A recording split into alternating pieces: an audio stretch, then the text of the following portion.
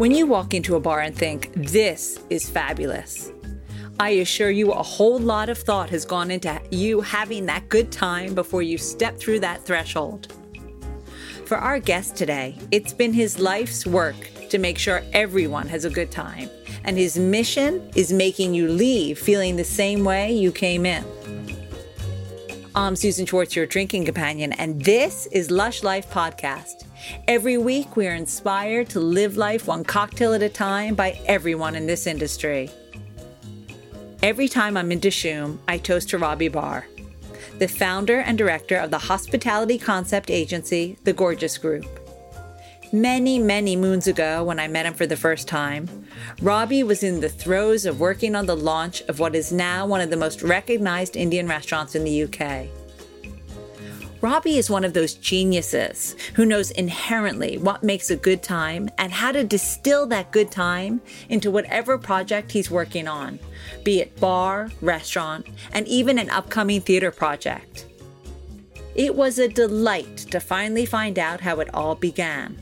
But before we begin, you can find links on how to donate to some of your favorite bars or have cocktails delivered right to your door during this rough time on the homepage of my website at lushlifemanual.com. Now time for Robbie. I grew up in Manchester, my hometown, which I love. It was pretty tough, actually. And, you know, we had no money. I was the eldest. My mum had to bring up 3 kids on her own under the age of 9. So it's pretty tough for her. And, you know, I was always quite confident and quite a dreamer. I loved to live in my own world and loved a bit of escapism, films, you know, wanted something bigger and better. And I grew up on a council estate. And which was fine. It was just a bit, you know, it was quite tough. School was tough. I was, you know, I guess I was bullied, but you know, I was pretty popular as well. I was good at sport. I was good at, you know, drama. I was good at doing stuff like that.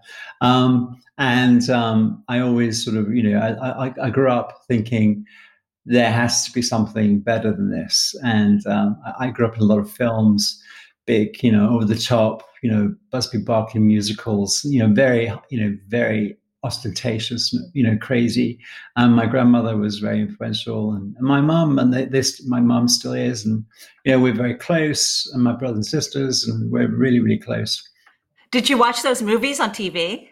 I grew up thinking I want a bit of that, and I want a bit of that, you know. And I remember, you know, recently watching Renée Zellweger on doing Judy, and I grew up with all that, and you know, and more, you know, and just believing that there was a world out there I wanted a piece of, and it was something more than just Manchester. And it's really interesting because you know, you know, I've got friends I went to school with and college and stuff, and I'm not, you know, I'm in touch on Facebook and stuff, but I'm not someone who will go back, and I've never been invited back to go. You know, I did my own thing. I didn't even have an accent. You know, you couldn't tell us from Manchester. I talk like that, half a lager.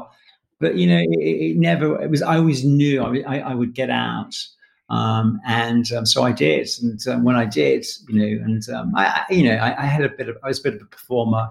I worked in bars. I worked in clubs. I was a bit of a dancer. I was a bit of a, you know, and I sort of lived a bit of an underworld life in Manchester where no one knew, even my family, which was fun because it had to, you know, I was able to sort of find a bit of escapism and at the same time earn some money and keep my family, you know, look after them as well. But it gave me a taste of something. I saw something quite, you know, there was another world out there. So that combined with watching films and going to, you know, seeing another world, I thought I want a piece of that. So as soon as I could get out of Manchester, I did.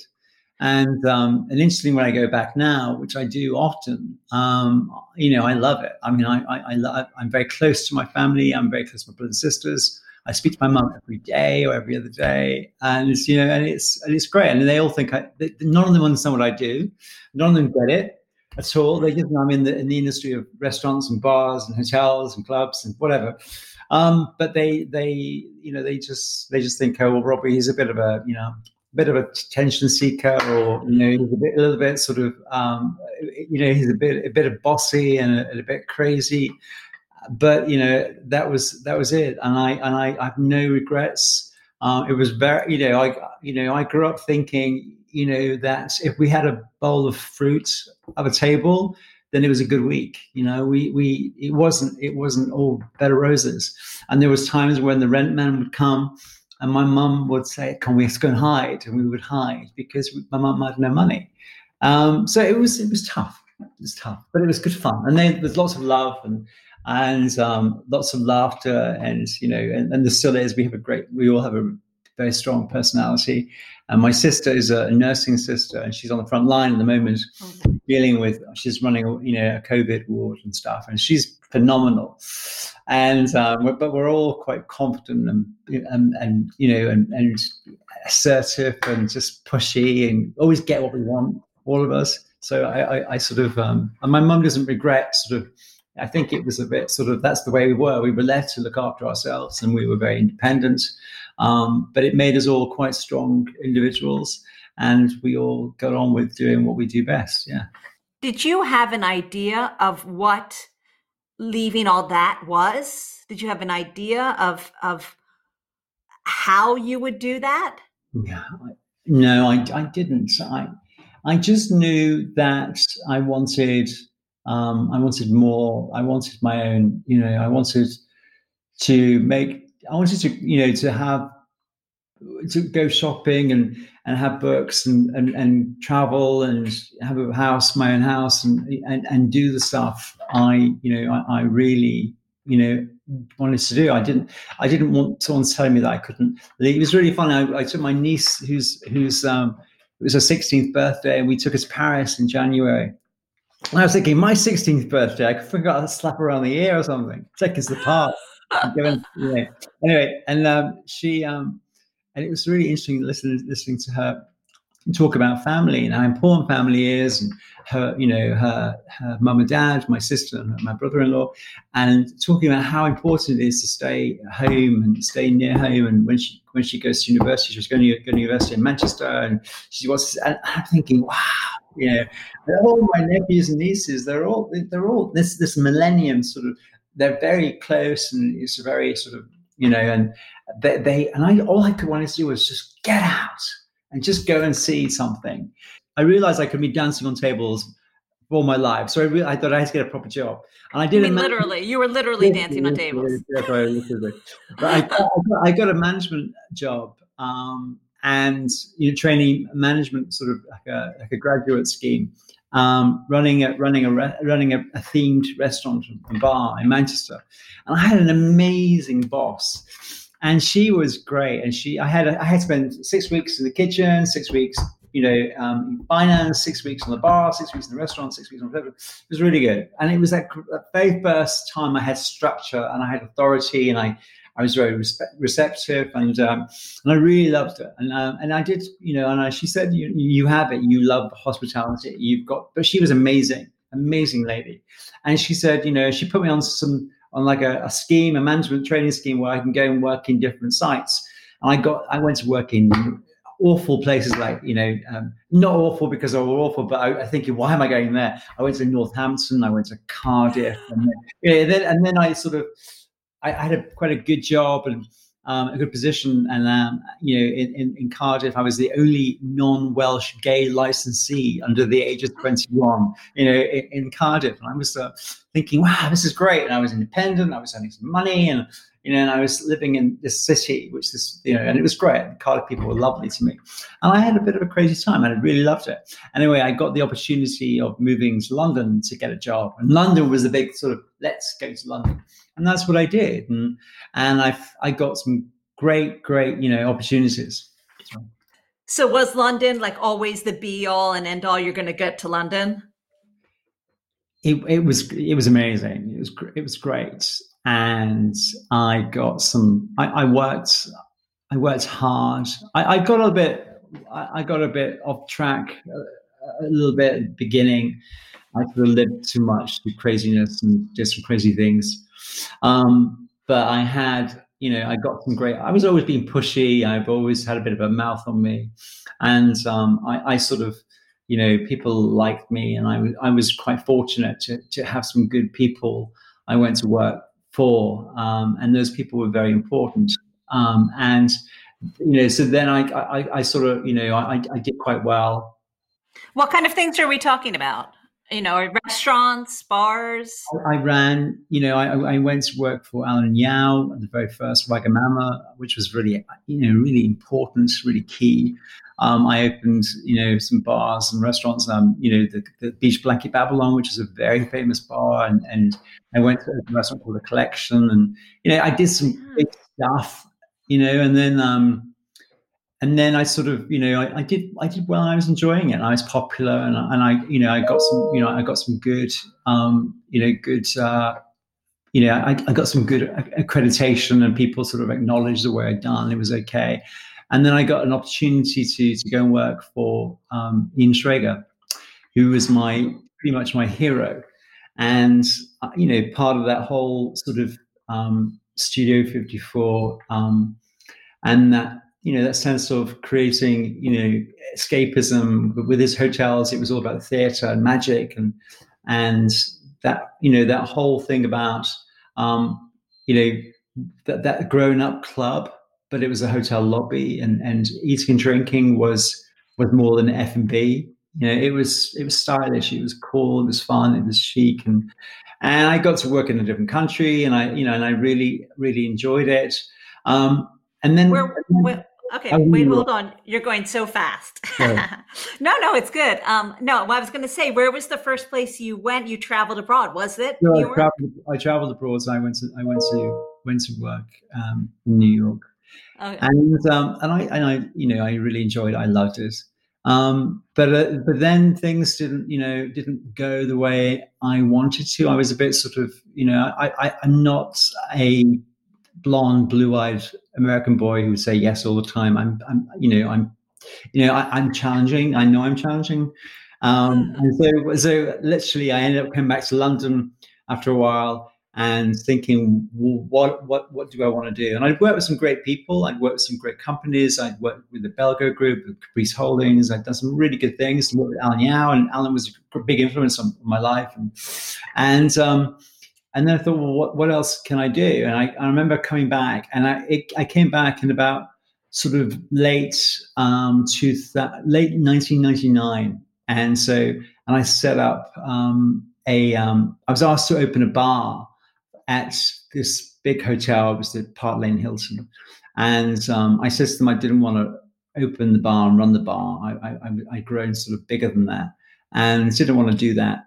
And Tony Chi, who was the designer, he was working on this project. He was designing this bar, and he didn't particularly like London, and he wasn't getting on very well with the Hilton guys. And sort of I sort of said, you know what, I'll help you set this bar up.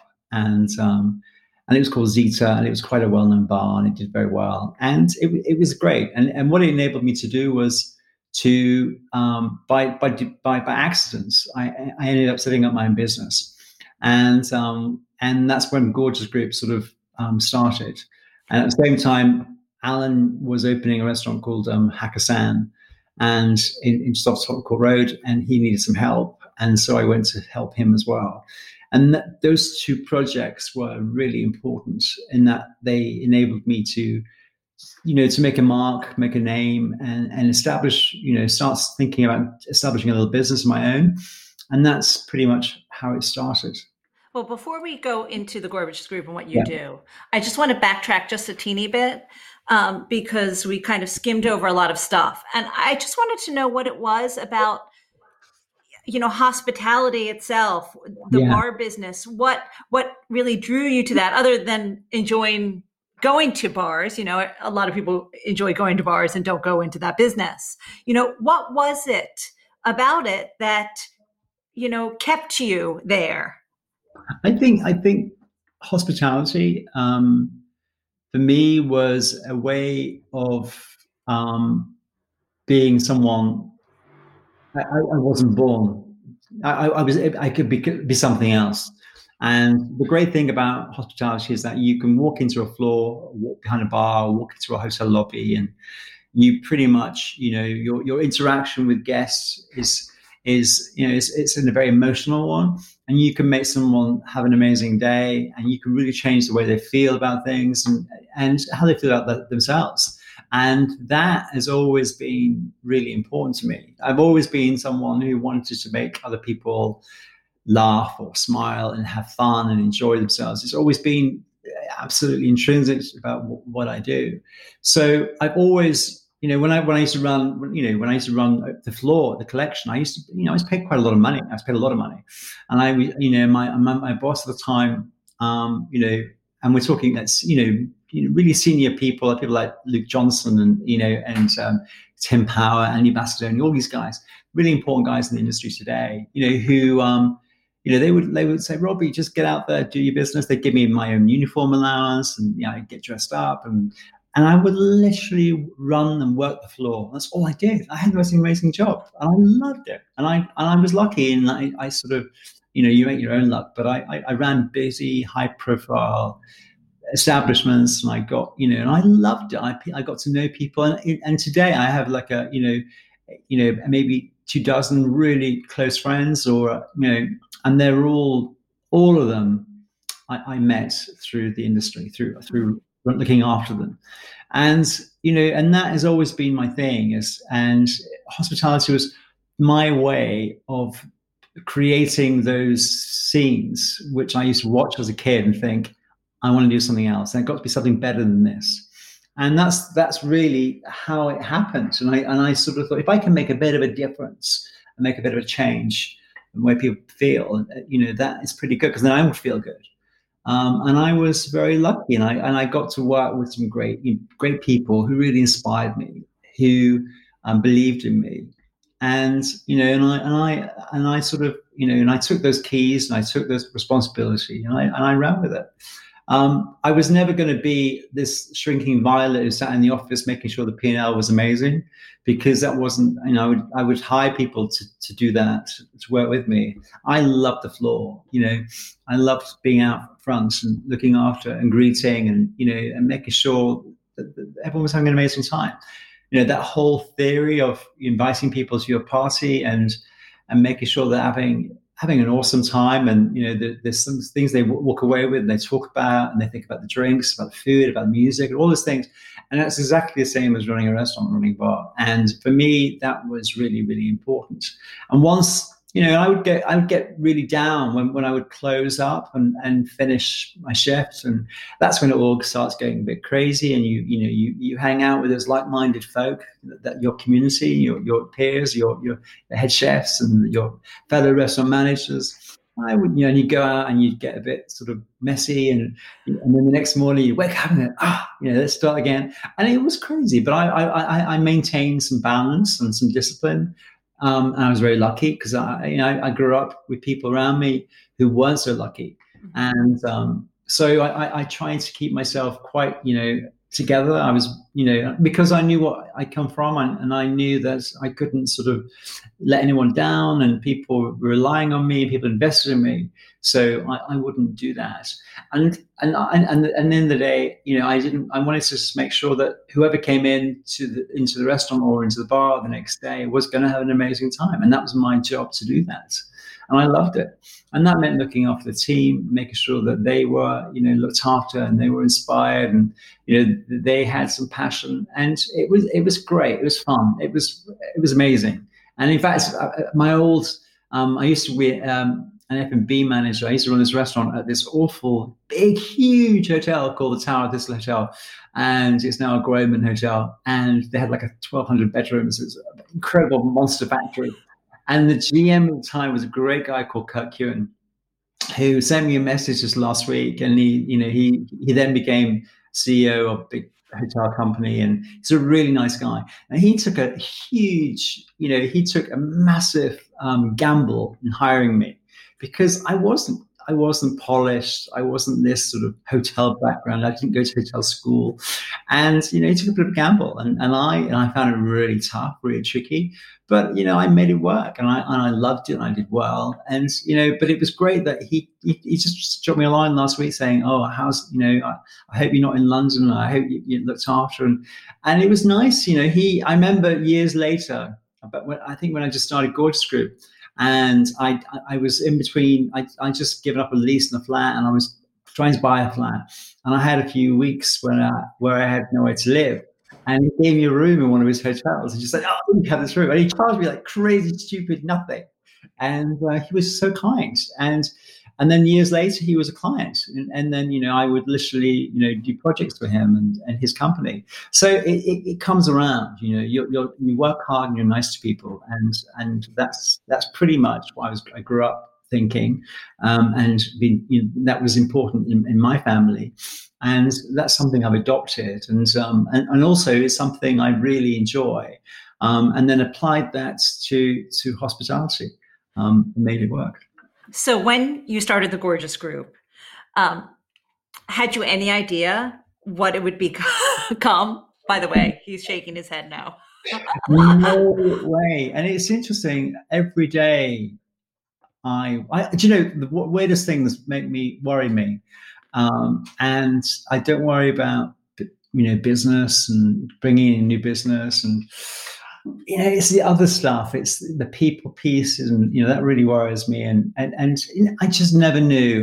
The hardest thing of what I do is the people piece, running the business, making sure I'm looking after my team and making sure that they enjoy what they're doing. And but I never knew. I thought it would be, and I had some great people who worked with me, who helped me build the business from the beginning. Jason and Julian, and they did an incredible, amazing job. And I guess I've always had this quite strong personality. So I've always, even today, I'm the one who will do the presentations, who will nurture the client, who will give them a little bit of and spend time with them. And that piece of work, I have no problem with. I love doing it. But I never thought, if someone said to me, we would still have a business in 20 years' time, which it is now, and we'd still be doing the most amazing things and doing what we did 20 years ago, but now doing it with hotels and with department stores, with shopping centers, with airlines, with I would never have guessed. And so I've created my own sort of destiny, but there was no map at all. And even today, I've got to think about the next sort of 2 to 5 years. I've got a couple of things I'd love to do. But there was no plan to do what it is today at all. So just to go back a little, for those who might not know what the Gorgeous Group is, so you started with that one project. Yeah. Tell me about how it snowballed. What were some of the fabulous projects that came to you while it was going in these past 20 years? Yeah. I mean,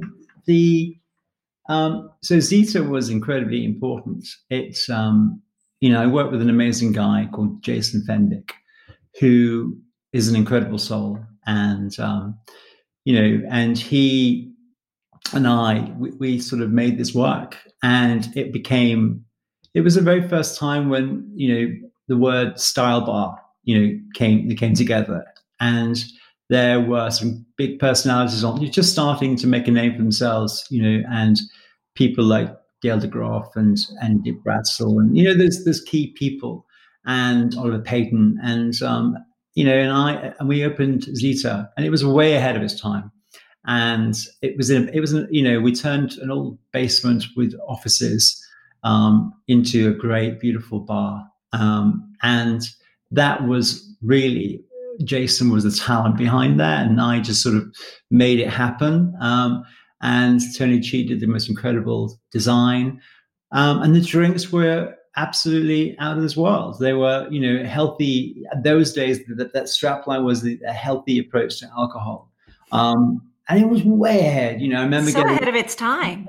I remember we got 8 pages in Elle. I remember, And then we won some big awards. We won the Time Out Bar of the Year. We won the Evening Standard Bar of the Year. And in those days, bars were just becoming to be destinations where people would travel to and go out and plan to spend their whole evening. And then on the back of that, you know, at the same time, you know, Hakkasan was just happening. And that was a big gamble for Alan, you know, to put this crazy, beautiful, decadent, outrageous, spectacular modern Chinese in the basement of this disgusting street just off Tottenham Court Road.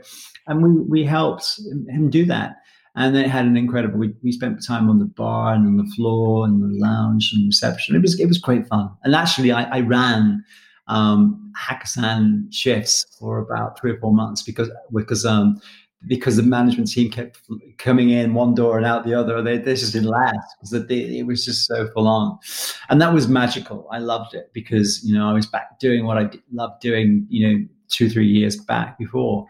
But then I helped, you know, then people would knock on the door and go, can you help me do this? Can you help me do that? And I got some good projects. We did some incredible stuff, you know, some nice high profile projects. And, you know, it was good fun. I was working with some, you know, hotel brands, big brands, you know, like, you know, the Hiltons of the world, but Marriott's, and Four Seasons, and they were very good to me. And I right at the very beginning, it was 2 or 3 bars. Like we did Rockwell straight afterwards as well, and that did really, really well.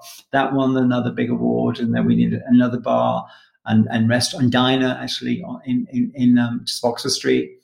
So we did some good stuff, and then we sort of, you know, it sort of established itself, and then we ended up becoming then a bit of a name in sort of hotels, starting off with bars originally, and then going into restaurants.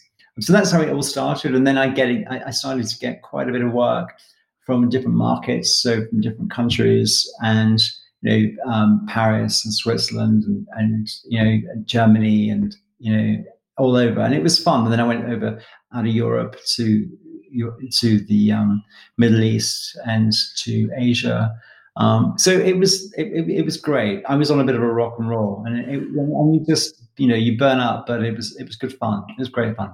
So when you say you did a bar, say the Hilton, where they'd come to you and say, do us a bar, or what would you do? It started off as being, you know, give me an idea, give me a story, and bring the key people together, and, you know, help me promote it, talk about it, and design the menu. And, you know, that's how it started. There was always the experience piece there, but it was also a very functional piece. And, you know, and that's how the whole, so people would say, I've got a space, I don't know how it works, I don't know what to do, I want something cool, and I want something what you've done there, you know, and that was pretty much how it worked. And, you know, and that's what we would end up doing.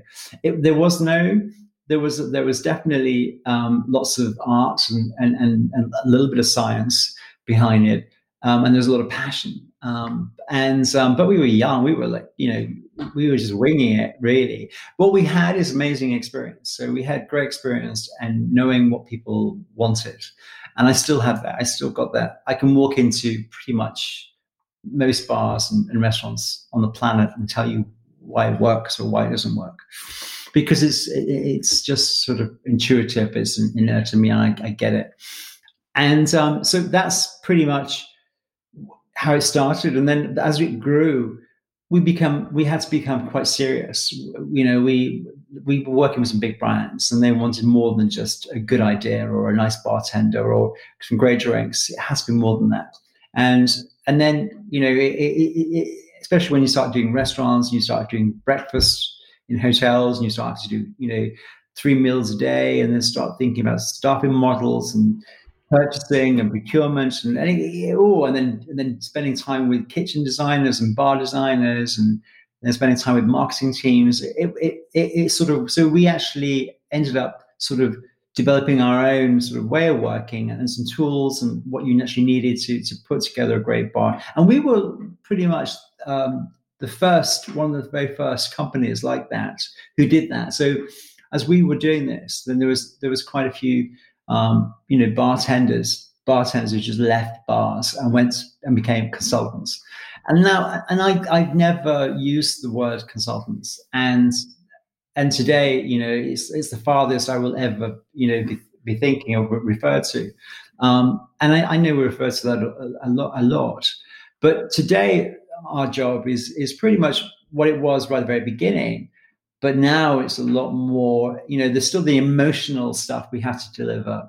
But now it's very much, it's purely about creating exceptional experiences. And that's it. And whether that is in a bar, in a restaurant, in an airport lounge, a shopping center, in a beautiful department store, or whether it's actually in an office block or working with a big corporate blue chip company, it's about creating exceptional experiences, usually guest experiences. Sometimes it's a very transactional customer experience, and sometimes it's between a worker and a company. But it's all about dealing with that, making people feel amazing.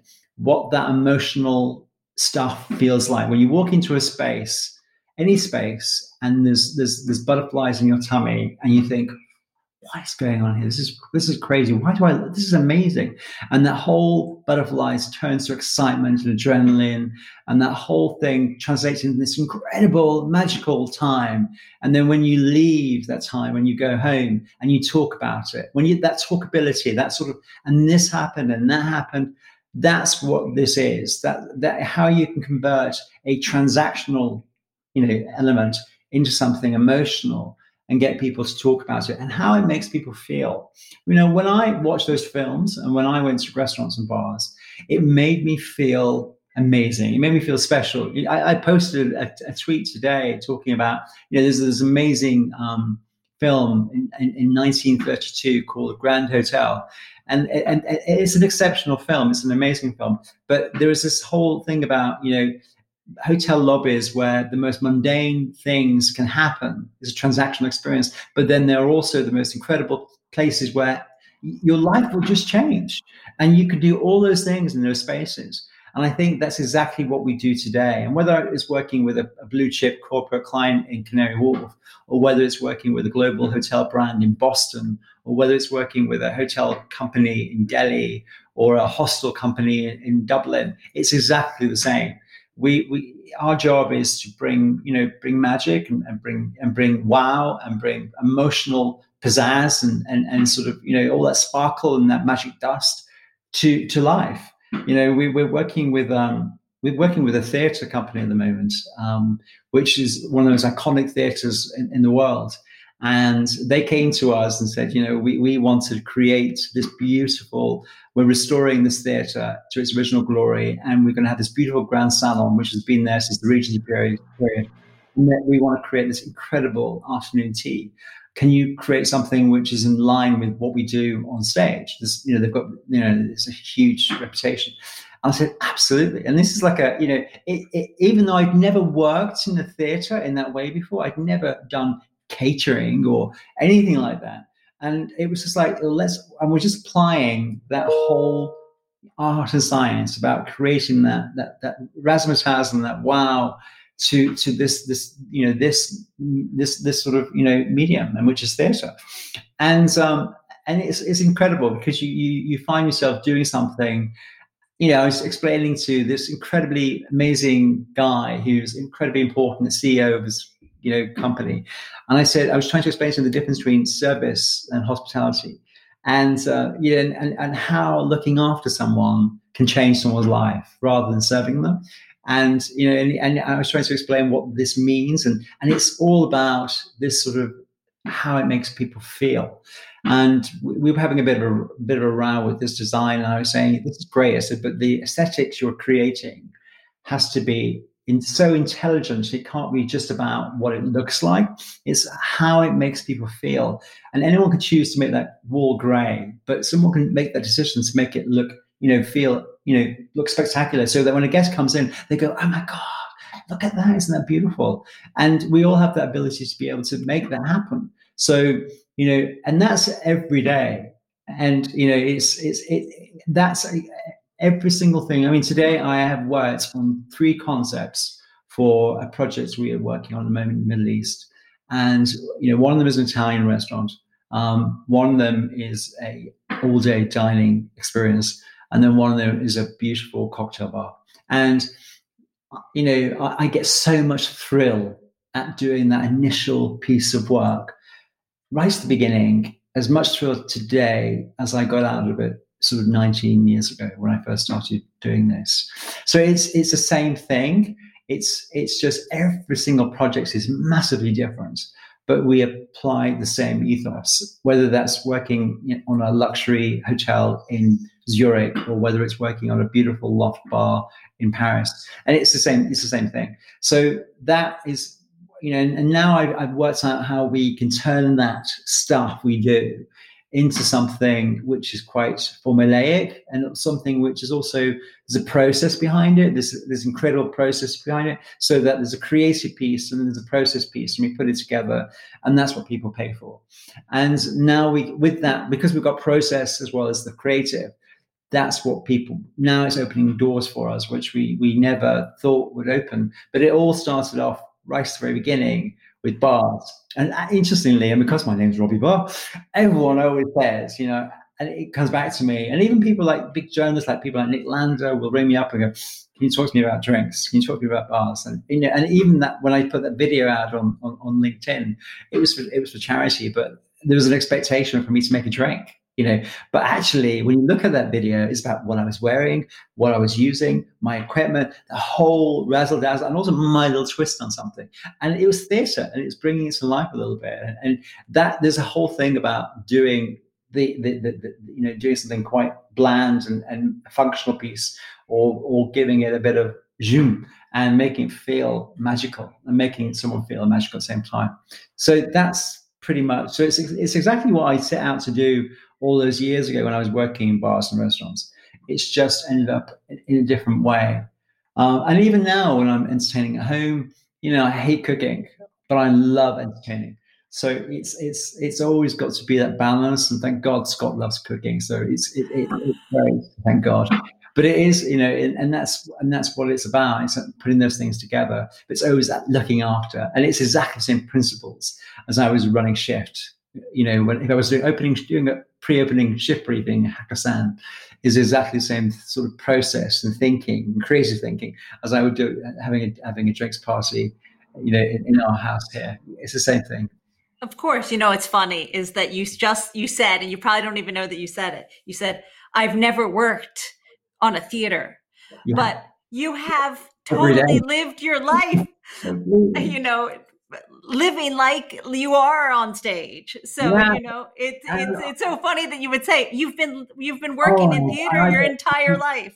And I get so lost in it. We had on Saturday, we especially in lockdown, it's quite tricky. But on Saturday, I said, "You know what? Well, let's make martinis." So we had a bit of a martini supper, and it was great. And it was just, we just sort of, Scott was doing some art stuff and craft things in the conservatory, and he was painting, and I was making martinis, and we were having twiglets, and then we were having some nibbles, and it was just so good. And I think, it's that whole thing about making people feel that they are somewhere special, and it's somewhere different, because life's pretty tough out there. So if we can't go out and experience something, and one of my big projects I worked with, recently, the last few years, was Dishoom, and working on Dishoom was incredible for me because I'd never worked on something like that before. The guys behind it came to me with an idea and a name, and then I went to Bombay and I fell in love with this whole story. And I thought, what can we do to make this really, come to life? And we applied that whole principle. We that whole thing about creating a party and looking after people and, taking people on a journey and storytelling. And the whole thing is about, this isn't about food. This isn't just about drinks. It's the whole package. And it was amazing. And to do something like that, working with some great partners and great clients who really, gave you that they trusted you and they empowered you. And I put so much blood, sweat, and tears into that project. And today, I have nothing to do with this room today, but, every time I see something and I hear something and I read anything, there's a little bit inside me which makes me feel very proud. And Shamil, who's one of he's the founder, and he's the CEO owner. He still sends me his messages and how's this and how's it going, and we have this very and these people came to me, and none of them were restaurateurs, and we helped them come up with this idea and help them develop this. But the biggest success, I think, is we helped them understand what hospitality was all about and how they were going to apply this and really disrupt the model of the Indian restaurant and change that and make casual dining exceptional, make it fun, make it a journey, take people out of their comfort zone. At the same time, make them feel, wow, that was just incredible. And I think that's exactly, so, if we can make that work and we can achieve, and people say, what's your most successful project? And I just say, we haven't done it yet. Yeah, it's not, I'm still not happy about, I still frustrate myself with, things, and I get too emotionally involved, and it's quite challenging sometimes. And but I'm quite pleased. So we haven't done. I was listening to an interview with Martin Scorsese yesterday on my podcast, and he was just saying, what was your favorite film? Was it Taxi Driver, or was it The Irishman, or And he's just, and you can tell he's not done it yet. He's still in his mid-70s, and he's still thinking what it's going to be. And he probably will have De Niro. But it's the same thing. I've not done it yet, and when you come up to times like this, which are really challenging, and it gives you time to well, actually, I've not had any time at all. I've been crazy, but you have to sort of you have to stop, and you have to restart, and you have to rethink. And you have to, repurpose your what your business is about, and how can we get things moving again in a new world, in a new normal, because things have massively changed. And deep down, I think I probably think that this is, whilst it's horrific, that the challenge I'm quite relish. I'm looking forward to sort of thinking about how we're going to do this. I still don't know what we're going to do, but I do know that I've got to help my clients and as many people as we can to get through this really tricky time, because people will always want to go out and always want a little bit of magic, that little bit of escapism, and they will always want to feel like there's something quite special, whether it's with physical distancing in the same place. I don't know. So I think there will always be room for that, but at the same time, it's about making things better and creating exceptional experiences and making things work better, but making the guest think, wow, that was really amazing. So it's how to apply that to this new normal. But I'm looking forward to hoping that can we can make that happen quite quickly. Well, it won't be quickly, but we can be part of that whole process. And I love these new projects. I love these new challenges where people will come to you and go, have you ever done a co-living space, or have you ever worked in a bank, or have you ever done in a theatre, or have you ever worked in an opera, And I'm not, these are all things I've just had to say, yeah, I can do that. And we've adapted, because as long as we've got our processes, and as long as we've got the creative energy and the sort of vision to make it, to change things, move it forward, then I think that's a great thing. The day I wake up in the morning and think, actually, I don't want to do this, then I won't do it, and I'll just move on. But I'm very lucky, as my commercial director said to me the other day, you're lucky. This is a hobby, and it's not really a hobby, but I love what I do. And because a hobby, you don't necessarily put 100% into it all the time. I put 110% into it every time. But it is something I'm very fortunate. And interestingly, I've never had so much food I've cooked for 4 weeks. I can't tell you, my normal life would be eating out at least once a day. So to go from that and to actually, it's kind of, I get thrilled planting seeds in my vegetable patches and going to my greenhouse. And crazy things turn me on at the moment. It's kind of odd. But it is, and I keep waking up thinking, what will be the first restaurant or the first bar I go to when it all gets normal? And it is kind of really hard to think about what that will be. I think we're all going through that. But I can't wait to see what you do in the new normal. Yeah. And I can't wait for you to be able to tell us what theater you're working on. Yeah. So we will come back to you a little later, and we will talk to you then. Brilliant. Is that all right? It's great. Yeah, really, really good. All right, cool. Thank you so much. Thank you. Of course, I couldn't leave Robbie without asking him where he loved to drink. And not surprisingly, there were loads on the list. You talked about bars that when you walk in, they give you butterflies. Can you give me some of your favorite ones that you can think of, worldwide? I love, there was a guy called Brian Silver, and he runs the bar at Rules upstairs, and whatever bar he's ever run, he always makes you want to go in there and think, wow, this is special.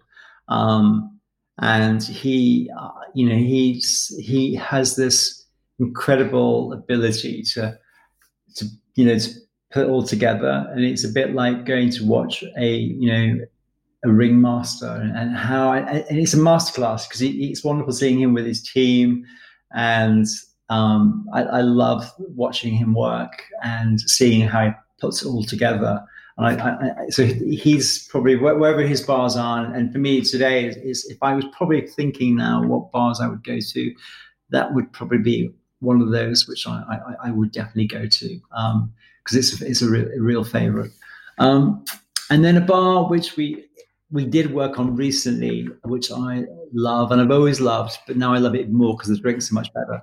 And the pizzazz is better, is the bar at the Goring, which is kind of special, because the Goring has always had a bit of a soft spot in my heart, because I've always liked the old school glamour, the silver service of the canapes, and the hospitality, that, and it's a bit sort of, when I was going, they had no music. The ice wasn't great. The glasses weren't fantastic, but it was the whole thing about being at the Goring.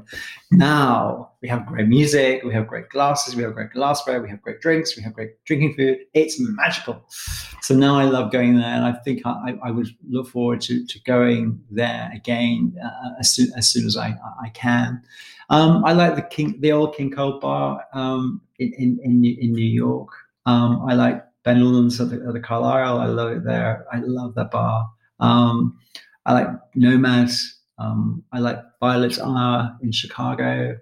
I like Iron Fairies in Bangkok. There's a couple of bars in Delhi we worked on, which the Oberoi in Delhi, one of my beautiful hotels. We worked on a bar and a restaurant there, but the bar is quite special.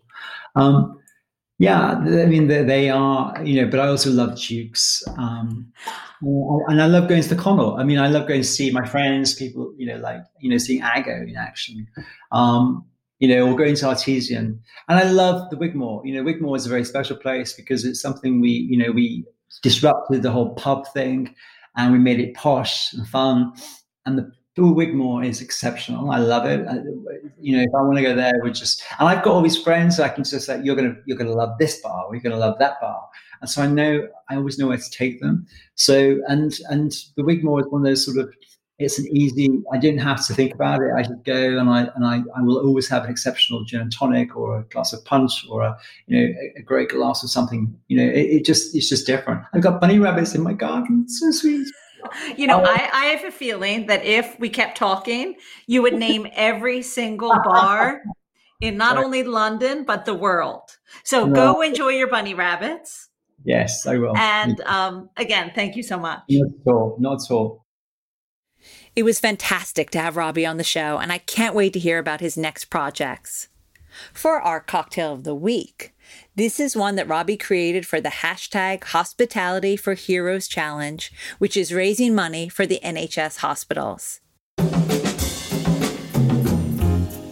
Our cocktail of the week is the Gorgeous Negroni Sbagliato. It's a simple yet gorgeous twist on the original. All you need are 3 ingredients: 25 ml of Campari, 25 ml of sweet vermouth, and sparkling pink champagne to top it all off. Add the Campari and sweet vermouth to a wine glass, then throw in ice and gently top up with the sparkling pink champagne. Then stir it all together, and you have one gorgeous Negroni Sbagliato. You'll find this recipe, more recipes, and all the cocktails of the week at alushlifemanual.com, where you'll find links to all the ingredients.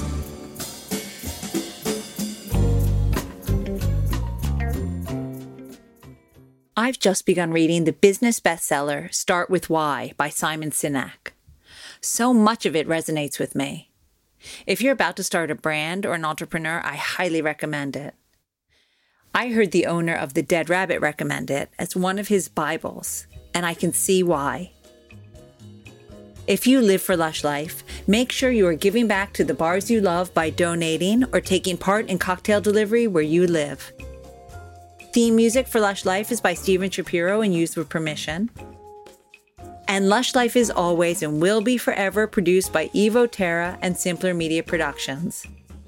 Which leaves me to say the wise words of Oscar Wilde: all things in moderation, including moderation, and always drink responsibly and wash your hands and stay safe. Okay, I said that last part. Next week, we are meeting the brand ambassador of one of the most popular spirits of all time, and it was only launched in 2005. Until that time, bottoms up.